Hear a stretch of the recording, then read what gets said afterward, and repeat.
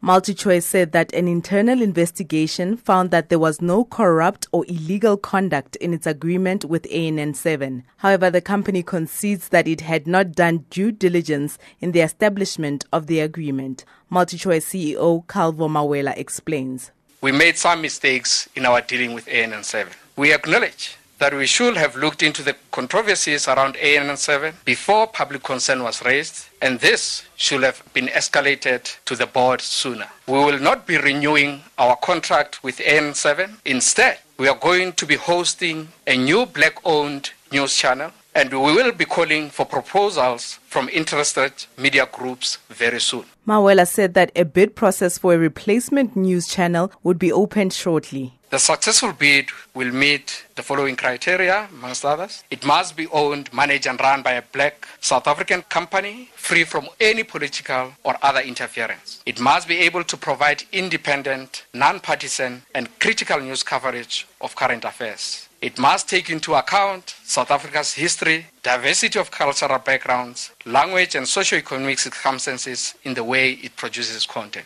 MultiChoice also came under fire for alleged payments to SABC executives in exchange for the public broadcaster's political influence over digital migration. Mawela said that MultiChoice would comply with the Special Investigative Unit's inquiry into the SABC matter. It should be noted that the MultiChoice contract with SABC did not form part of the brief given to the Audit and Risk Committee. However, Parliament has referred the issue of the SABC to the Special Investigation Unit, and MultiChoice is fully cooperating with the SIU in this regard.